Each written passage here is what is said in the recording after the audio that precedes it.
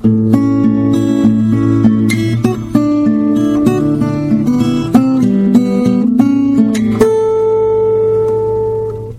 to the 119th installment of Ear to the Ground, the Land Stewardship Project's audio podcast on family farming, sustainable agriculture, local food systems, and local democracy.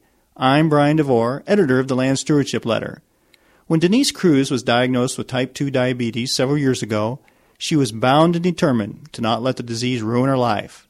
Like many people in the African American community, Cruz has seen friends and relatives suffer greatly from the ailment, which is the most common form of diabetes. If left untreated, type 2 diabetes can lead to heart disease, eye problems, nerve damage, amputations, kidney failure, and, in the worst cases, death. The disease is particularly prevalent in African Americans, as well as Latino and Native American populations, and it's linked to an unhealthy diet and lack of exercise. Cruz, who's now 51, has spent the past few years walking as much as possible and eating healthy foods. She seeks out fresh, whole fruits and vegetables and lean meats as much as possible. It's worked. She has lost a lot of weight and brought her blood sugar levels down to safe levels. And she's had to do all of this on a tight budget, one that got even tighter when she was recently laid off. That's why when Cruz had the opportunity to raise her own produce in the Hope Community Garden, she jumped at the chance. Hope Community is in the Phillips neighborhood of South Minneapolis. It's home to some 400 people, the majority of which are very low income. Since 2009, the Land Stewardship Project has been working with Hope Community through an initiative called Growing Neighborhood Access to Healthy Food. It's an attempt to build community power and capacity to shape a strong neighborhood-scale system that ensures reliable, affordable, and equitable access to healthy food. As part of this initiative, the Land Stewardship Project helped develop community garden plots on abandoned lots in the neighborhood. Residents like Cruz have spent the past few years learning how to grow their own produce in a small space and how this can fit with a healthier, community-based lifestyle.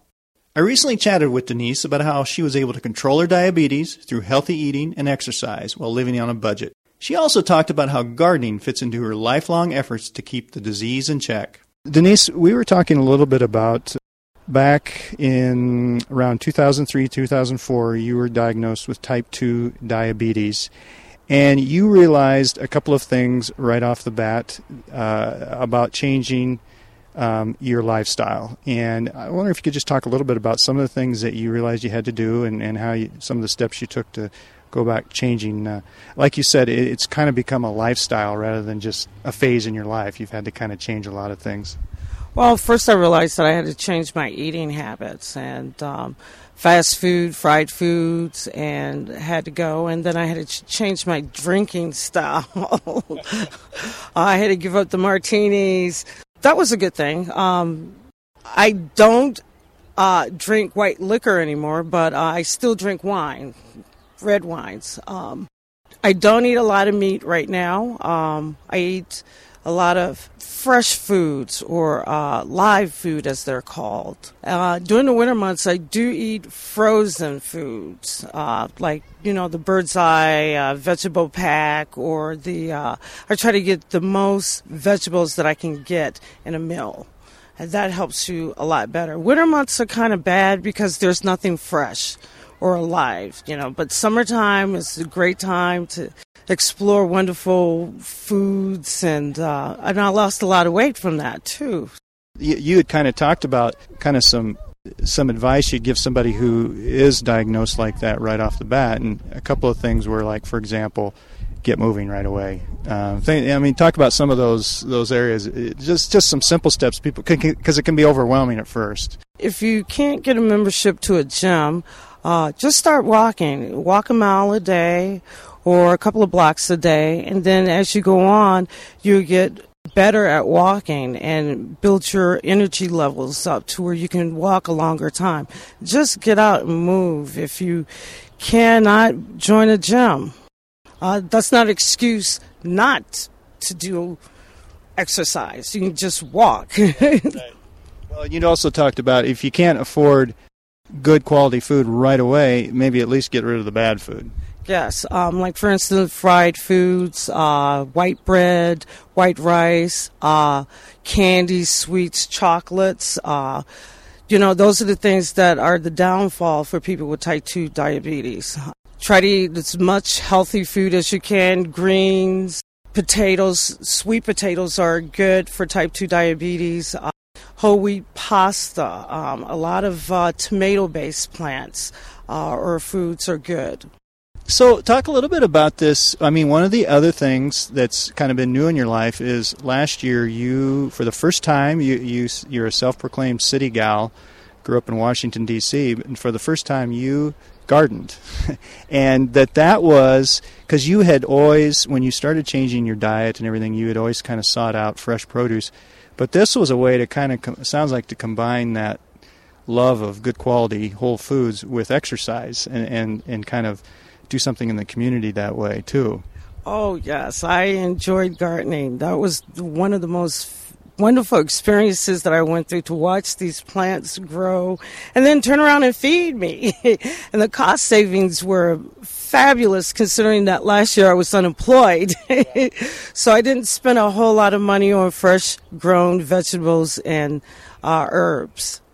Yeah, talk about what all you raised in the garden, what some of the things you learned about gardening.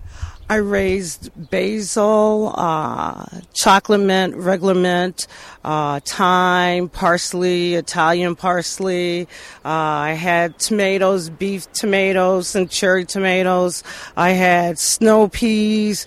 And at different points of the summer or the growing season, I was fed from my garden, and I just used what I could at the particular time. And it was great. It was wonderful. And I want to do it again this year. I'm doing it again this year. You got anything different you're going to grow this year? No. Well, I don't know. I don't know yet. It depends on what kind of plants I can get. The one thing you had mentioned earlier was you realized pretty early in the process that this wasn't just going to be a short-term fix, because you were able to bring your blood sugar down to healthy levels, in a relatively short amount of time, and lose the weight you wanted to lose and all that. But you realize this is kind of sounds like a lifelong commitment. Yes, being diagnosed with type 2 diabetes is a fight that you would have to fight for the rest of your life. It's not a easy thing to adjust to, but you have to be aware of what you're doing and eating every day to establish good health. So what's the biggest thing you miss about the old diet? Fried chicken. Church's chicken, Popeye's chicken, Kentucky Fried Chicken, biscuits. I love biscuits, homemade bread, cakes. I mean, cakes are phenomenal. I get a little treat every once in a while with a cupcake, but I miss those type of things. Yeah. Just going back to the garden a little bit, one of the things you mentioned that I thought was interesting was it's not just about the gardening experience was so positive, not just because you were getting some good fresh produce and all that, but also because stuff smelled good and looked beautiful, and you kind of could see how things changed throughout the season. That sounds like that was kind of part of just as much of the experience as eating the stuff at the end of the season. Yes, I mean, that was a great experience to witness the aromas that were coming from my plants, and seeing them grow from little infancy seeds to this big, live, healthy plant that I wanted to eat. Good for mental health, too. Yes.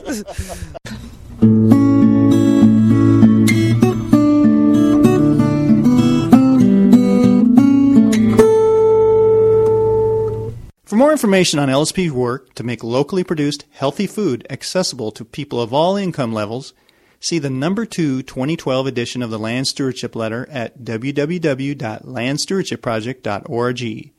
If you have comments or suggestions about this podcast, contact Brian DeVore at bdevore@landstewardshipproject.org, or you can call 612-722-6377. Thanks to Laura Borgendale, a Western Minnesota musician, for Ear to the Ground's theme music. And a special thank you to all of Land Stewardship Project's members who make initiatives such as this podcast possible. If you're not a member, visit landstewardshipproject.org to learn how you can support LSP. Thanks for listening.